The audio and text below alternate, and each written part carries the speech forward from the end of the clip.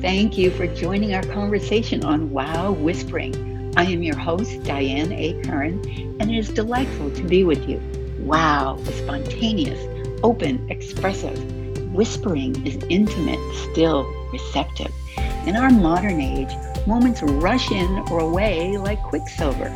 Do we even make the time to savor a wow or reflect on a whisper, to notice and value such gifts? We're ready to do just that with you right now.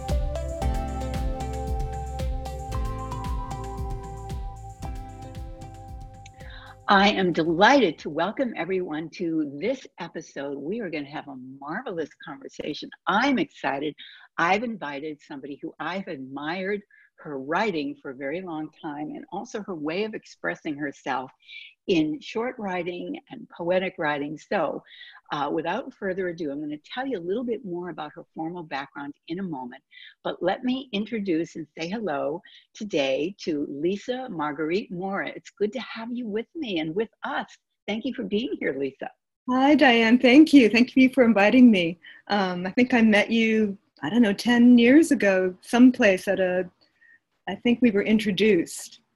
Yeah. We were, and you know what's kind of interesting is you and I have met a couple of times, and the times that we met before this formal time, we just circled around each other in a very famous location. May I share where that location was? Oh, of course, yes.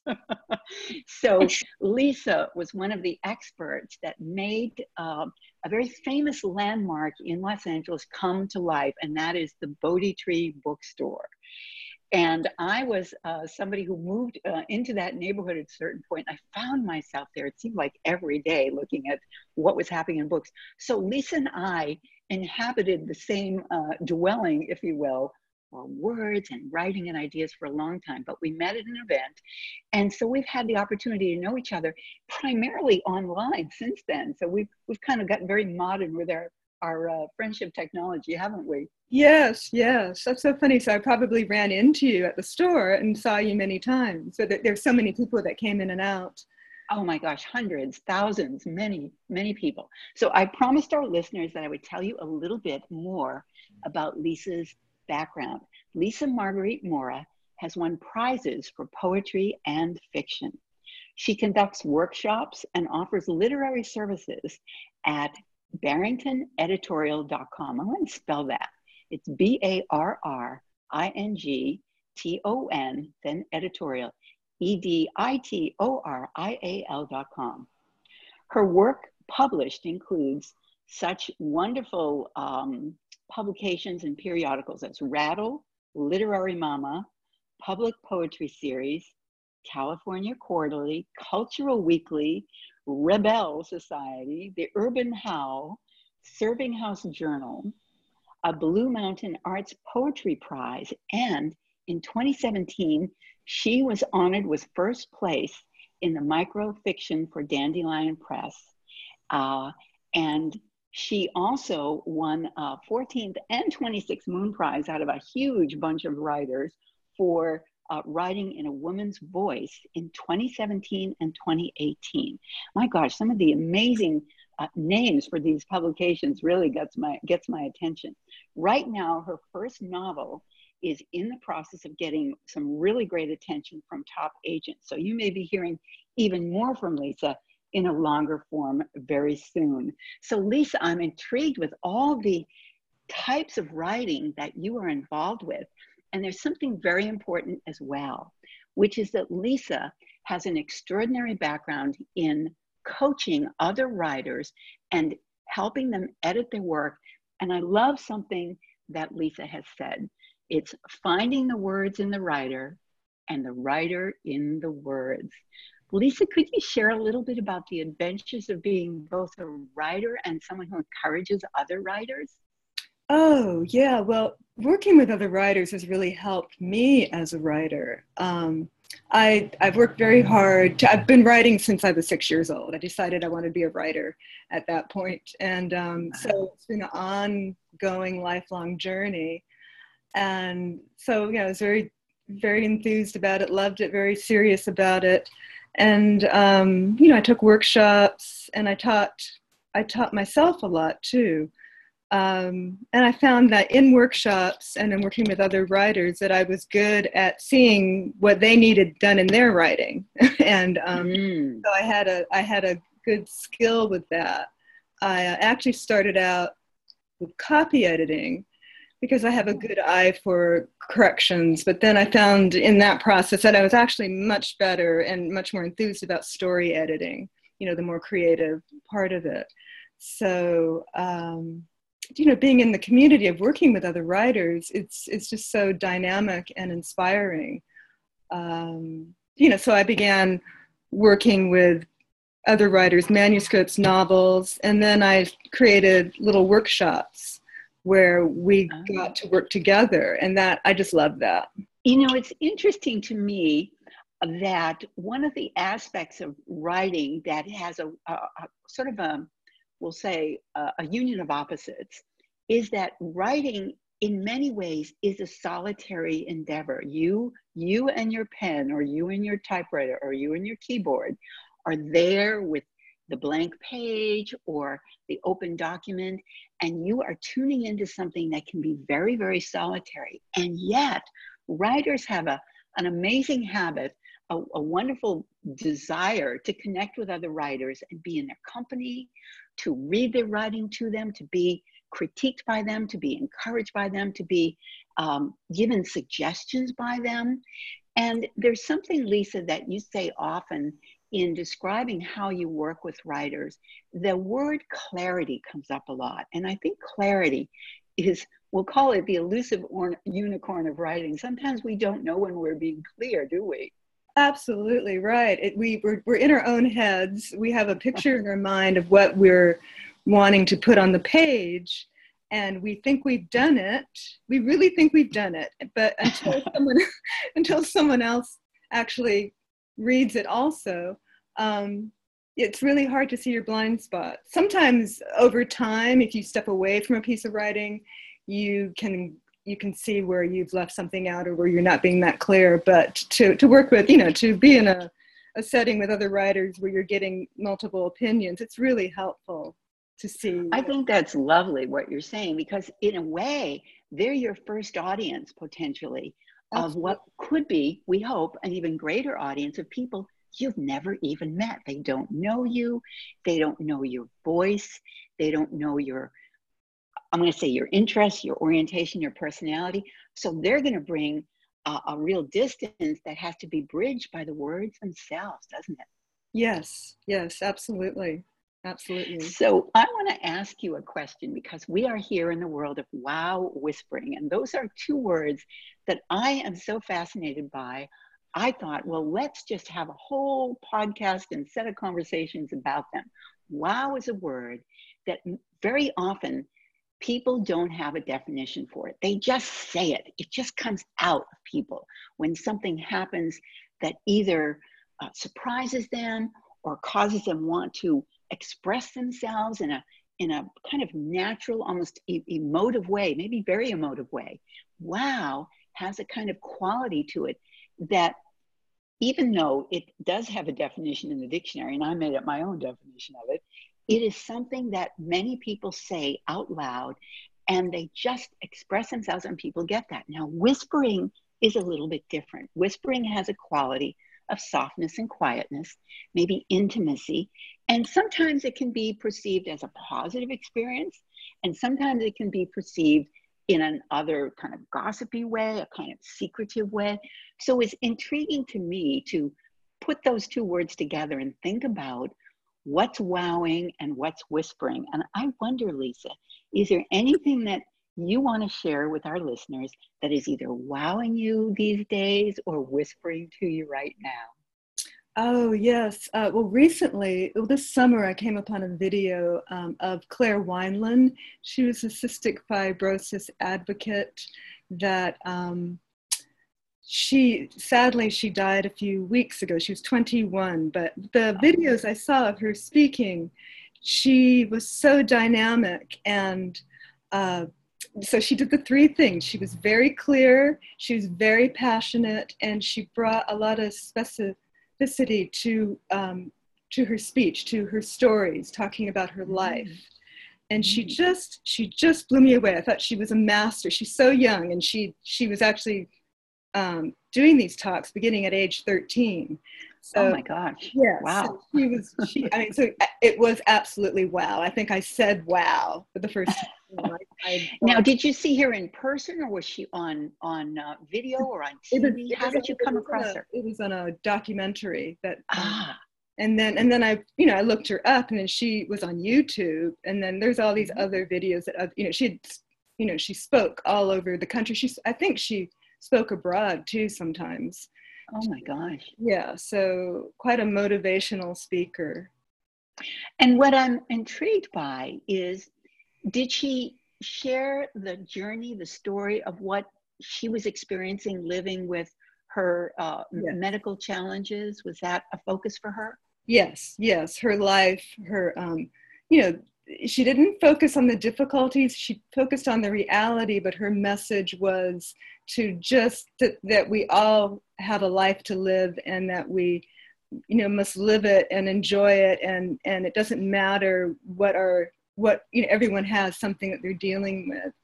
So she knew that her life would be short, and she was just really in the juice of life, and so much love. But it was just her passion, the clarity of her message, and the fact that she didn't skim over anything. She was very real about, the difficulty of the procedure. I think she was having to do medical procedures 4 hours out of the day, every day. Oh my gosh. Wow. Yes. So, but it was her life, and she didn't think of it as something. She wasn't burdened by it as you would think. It seemed like it motivated her, actually. So you're drawing something to the forefront that I want to say is inspiring a kind of a thought that I'm surprised I'm having. I want to share it. And that is that when you said she dealt with her, the reality, if you will, of the daily rhythm that was required of her, which involved, at least it sounds like, 4 hours a day of medical attentiveness, medical procedures, medical focus. And sometimes in life, people take on something, maybe not something that they're required to because of their health, but for example, I'm thinking of athletes who are moving towards something that they want to accomplish, and they put in all that hard practice time, many times failing, many times being upset that they haven't mastered their effort or their movement or their sport yet. Or they're practicing something. It could be someone who's learning the violin and haven't spent that 4 hours a day because they have a goal to ultimately connect with the world through their music. What I'm intrigued by is it sounds, the way you describe it, Lisa, and you did that beautifully. She was someone who made a decision to use her life and her circumstances for something greater than living it day to day. In other words, she reached out to communicate with other people. And that's really a very, I'm going to say, altruistic and also inspiring choice that she made. Absolutely, yes. She was quite inspired. She created a foundation to help other people who were suffering from this disease so that they could get the support to live their lives. She had a lot of support in her life. She felt very grateful for that. But she realized that a lot of other people suffering did not. So, wow. Well, you have really shared something that is a reminder to me that sometimes we hear the journey that someone's going on or through or to, and it speaks to us even though we don't have those same circumstances. And I want to ask you, Lisa, in working with writers, do you find that they need some support to be willing to share their journey, to share what's so for them? Is that something that comes naturally to writers? Is a certain, if you will, a quality that they have, or do they sometimes struggle with that? I think sometimes they struggle or they doubt that anyone is interested in what comes out in their writing, or they don't even want to write it because they figure it's boring. But we do these exercises in the workshops where I encourage them to sometimes just write about something they do every day in as much detail as possible. And they're like, oh, that's going to be really dull, you know, but it ends up being fascinating. There's something about, just listening to the details and what they focus on as writers, what comes out, how you know, as a reader or as a listener would recognize that, and also what's different. And it's just always very fascinating and entertaining too. I'm intrigued with what you're saying, because I'm imagining someone sitting down and saying, oh my gosh, all I'm doing today is I'm getting up, I'm brushing my teeth, I'm eating breakfast, I'm doing chores. But imagine that same set of experiences through the eyes of, we'll say, a comedy or a human writer, and then through the eyes of someone who wants to do horror stories. Right. Very different. Right. They bring their own sensibility to it, and what they, how their own perception, which is always fascinating. It's always so interesting how other people view something that you would view, you know, how similar or how different, or, you know, different shade.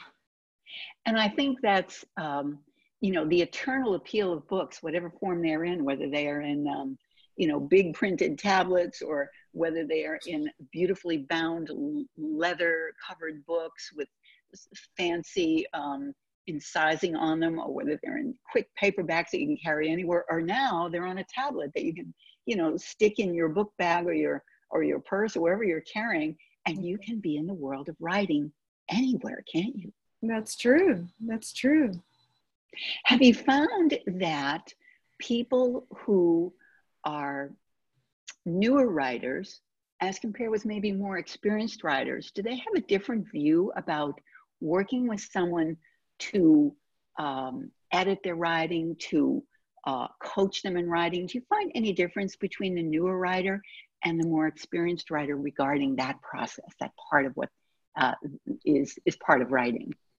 I think with newer writers, they might be, you know, more sensitive to criticism, and so I want to approach everyone at whatever level they're at, and I kind of discern what they are needing at this moment. I can see where they can go, and I suppose what I do is I focus on, I'll see what someone can do really well, and I'll encourage that. And then I'll suggest where they might want to, you know, and I'll show them what they need to bring out more. But it depends, you know, where they're at. So, I mean, experienced writers, they pretty much want, you know, they want to be published. They want to write the best thing they can. They've already acquired a tough skin, you know, so sometimes I'll just be, okay, you know, you know that you do this really well and this really well. This is what I think you should focus on now, you know, and so it's, you know, so they appreciate that. They've kind of clothed themselves in all those rejection slips that they may have encountered. Exactly. I mean, that's part of the process. It's such a big part of the process. And what I find fascinating is that writers keep going. There's almost a need, like breathing, to keep writing. And I know for some people, they may do it in a journal. For others, they may be writing short poems, but then they want to tackle something that is either a longer poem or a work in a different genre, like fiction or nonfiction. Or there's this, I don't know how to describe it, but you have certainly experienced it yourself. And I'd be interested to hear that, does the magic of creativity, is something you said that is important to you in the work that you do, is learning to trust the magic of creativity, but also working to communicate the clarity. But I'm intrigued with what carries us forward when it may be going not the way we expected it to. Right. I think there's a need to express, and it's a practice like anything else. So regardless of how it comes out on the paper, it needs to come out. So I think once you if you're doing it enough, you just find that you need to do it regardless of what the result is. And sometimes it surprises you what does come out and how it does come together. And I mean, it's always fascinating to me when I was writing my novel. Sometimes there were scenes that I thought, well, I really don't want to write about that today. So I thought, no, it's got to be done. So I would just put, I don't know, I think for like 45 minutes aside to just get the scene down. And it always fascinated me that later when I looked at the work, I couldn't tell what kind of mood I was in when I wrote it. I couldn't tell that I wanted to or I didn't want to, or it's just, it's just one of those, it's this force that comes through that just uses you, I think, to be out in the world. I love the way you said that. It's a force that comes through. And there are writers who do say, the book took me where it took me, and the characters pointed the way that they were going to go, and I just had to be sure I captured it. Right. I think you have to allow yourself to be fluid enough and trust it, and not, and really just like turn off the editor, turn it off, and just go with that energy. So I think, it's sort of, I don't know, it's like any creative work where you're just moved by the spirit of it, but then you have to have the discipline to show up and allow that spirit to come through.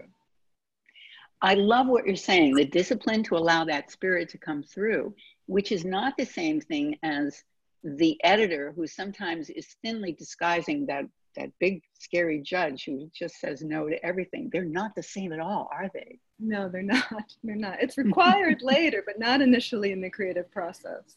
Absolutely. Well, I'm sure that you are familiar with something I encountered a few years ago, which is called NaNoWriMo, National Novel Writing Month, which is considered to be November. And there's a whole group of writers who have banded together in a wonderfully, creatively chaotic way. And what they do for 30 days, for those folks who haven't encountered NaNoWriMo before, you can go online and find it, nanowrimo.org. What they do is they commit to writing every day for 30 days. And the goal is to get 50,000 words on a piece of paper if you're writing a novel. And what the biggest bugaboo is, don't edit. We're not at that stage yet. Just get the information, get whatever comes through down, and enjoy where it takes you. Do you find that worthy advice? Do you think that gets in some people's way? Because, oh my gosh, 50,000 words, that sounds like a lot for some folks. Oh, I think it's a really helpful thing. I've never done it. I have a client who did it, and I was just amazed. I mean, she got a first draft down. And wow. So I think, doing it every day like that, having that kind of structure really allows you to break through, like it really allows the fire to come through you. If it has a container like that, then I think the freer you can be. Well, I believe it's Maya Angelou who when she was with us, let it be known that she had a practice of writing 4 hours every day, and she would go to an office that she was lucky enough to have, and she had a special place that she went to write, and she wrote for 4 hours, and there was no writing for 2 hours, there was no writing for 1 or even 3.5, it was 4 hours, and then the rest of her day would happen whatever way that it did. Whether she ever wrote longer than 4 hours, that was the requirement. It's a very interesting approach, and look where it took her. Right. And that's quite rigorous, 4 hours a day of writing, because, writing is very physical and emotionally demanding. And the focus, that steady focus for 4 hours, that's probably more than an 8-hour day in anything else. Well, I would agree with that. I'm glad you pointed out, because there may be folks who say, well, gosh, I'm not sure I have the stamina for that. Well, you can choose the number that works for you. So I want to ask you, Lisa, there's so much we could talk about, but I want to make sure that we include this question. And it's one that popped up as I was thinking about our conversation today. I said, how do writers that you are guiding and teaching react or respond to this notion of wow? Do you think they're ever wowed by their own writing? Yeah, I hear people, just the other day I was working with a client, and she said, well, I just found this piece of writing I did, and I don't remember writing it. And it, I'm quite, I shouldn't say I'm quite impressed with it, but I think it surprised her that she had written it enough that she wanted to share with me and, and get feedback. So yes. And then often, in the writing workshops, when we do these exercises, we have 10 or 15 minutes to write. The time compression and the spontaneity of the exercise pushes this kind of innovative response out from the group, and they're always I'm always surprised actually at what comes out. How good it is, how rich, how and they're surprised too. So yeah. Well, I love that you give them a structure that almost, if you will, I could say, distracts them from whatever little voices are coming up to say, no, I can't do this. The structure is there, you're there, and they're almost moved beyond their own willpower to just do it, just see what happens. Right. Everyone's doing it. It's only 10 or 15 minutes, so what do I got to lose? And they don't have to share if they don't want to, but they always end up sharing. So. Isn't that interesting? I love that you put that in place, because some of us in life are these little rebels, and we're rebels against, you can't do this or you can do this. And we say, oh yeah, but you just give them permission to have it be the way that works for them. I love that you do that. Oh yeah. It'll be comfortable. So do you find, I know sometimes in the worlds that I inhabit, I find myself looking at, for example, in the world of marketing, where there are certain principles I invite people to do, certain exercises I invite them to consider to open their creativity. Do you find that for yourself, some of the things that you support other people to do in terms of exercises or structured kinds of work moments, do you find that you use them yourself? And do you have an experience of what that's like to, say, follow your own advice? Oh, yes. In the workshops, I write with them. Wow. I see it as a circle, and we're all part of the circle, and we're all the same, with different things to offer. I mean, I guide it, and they know that, I've done what I've done, but when we're creating in the moment, when we're all the same, so yeah, absolutely.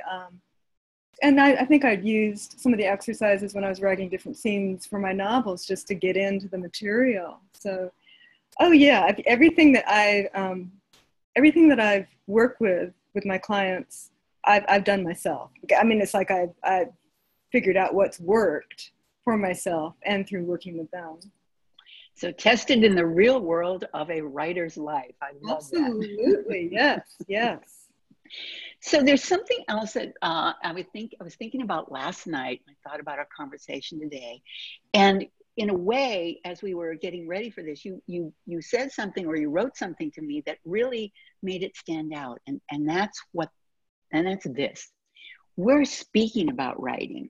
We're having a conversation, and that conversation is going to be heard through the audio, the magic of audio, by other people who are maybe interested in writing. But the idea of reading means that writing that is on a page, or even on a tablet these days, or in some way that you are with your eyes following the words in written form, that happens silently. That does not happen verbally. That is a quiet experience. I'm wondering, Lisa, do you find, because you've done poetry readings, you've done other sorts of readings in groups, where you take the words that you've written in quiet time and might be read by somebody in quiet time, and you bring those out into sound? Do you find the experience of reading your own writing, for example, out loud, does that change it in some way? What is that experience like? Because you're the writer and now you're reading your words aloud. Oh, it's a different experience, I suppose, than reading. Yeah. So my challenge, because I'm an introvert, and that's why I probably have become a writer, as a way, because I need to express myself, and that's been the way that I've done it. So for me personally, it is a challenge to bring that, I guess, timbre of emotion, or the idea out verbally. So I don't know how I affect people until I get a response. So, but it's very different. It's very different. I think reading and writing itself is a wow response, though, is a wow situation. It's not I love that. I love that, because we know wow can't really be defined. Oh, by the way, it was first recorded in writing, the word wow, in Scotland, apparently in the 16th century. So it's been with us for a while. Oh my goodness. And we still don't know what it means, but we feel like we know when to say it. Yes, I can, a primal response almost, it seems. Yes, maybe that's what makes it that, because it has a primal quality to it. Well, I love this notion of considering the difference between reading words and hearing words, and then somehow in between those two is writing words. So we have lots of ways to experience words, don't we? Yes, true. And so sometimes we hear people and we see them saying the words. We can kind of match the words coming out of their mouth. We're watching their expressions or their hands move or whatever it may be. And other times we're hearing them through an audio medium. And of course, podcasting is that. So we're not seeing them. So people can only imagine that Diane, for example, is waving her hands in the air as she's talking, because that's what she does. Lisa, I can only imagine whether you're sitting quietly, whether you're moving around, whether you're moving your hands. I'm intrigued. Can you let us know whether your hands are moving, or are they in a quiet space for this conversation? We're in a quiet space. I love it. We got two different kinds of folks here. This is great. So before we complete our conversation, there's a couple things I want to make sure I do, which is Lisa has very generously offered to our listeners something that I want to make sure you know about.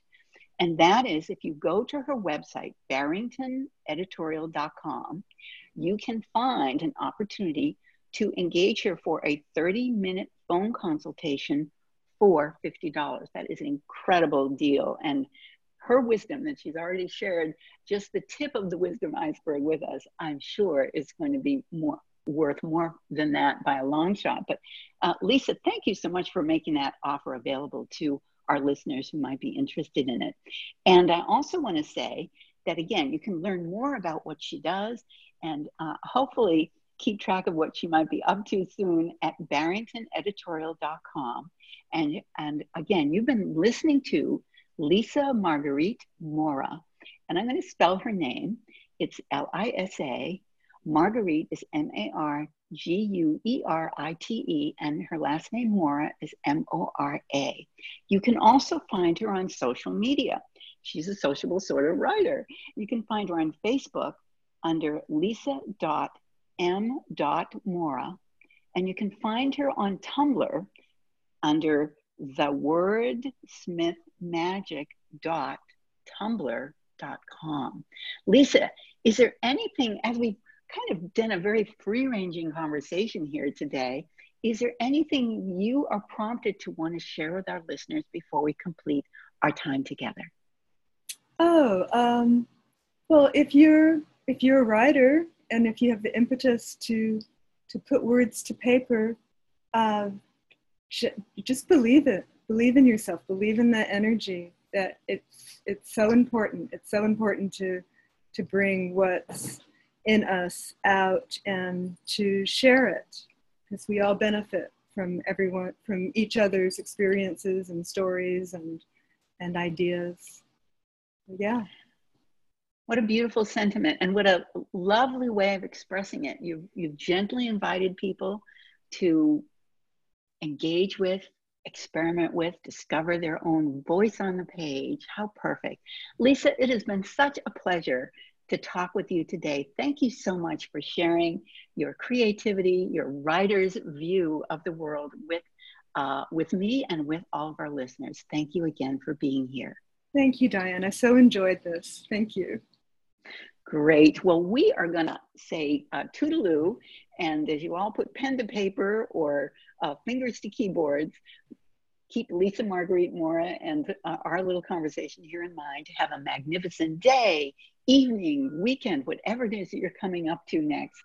And tell us about it in story form. All right. Thank you so much, everyone, for being here. Thank you for being with us on Wow Whispering. In each episode, we present a public service announcement that highlights resources committed to uplifting our quality of life. Look for the episode show notes, which have links to learn more. And today, we are pleased to feature the Library of Congress. It's the largest library in the world with millions of books, recordings, photographs, newspapers, maps, and manuscripts in its many diverse collections. The library is the main research arm of the U.S. Congress and the home of the U.S. Copyright Office.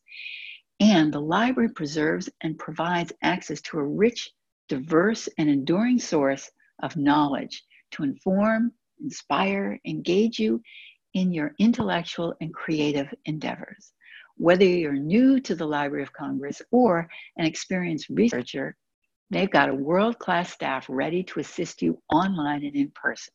Now, speaking of online, you can find them, and boy, they are great with a very simple website to remember. It's loc.gov. That stands for Library of Congress, loc.gov. On Facebook, it's Library of Congress. So they encourage you to visit the Library of Congress in person in Washington and explore the library online from wherever you may be and connect with them on social media.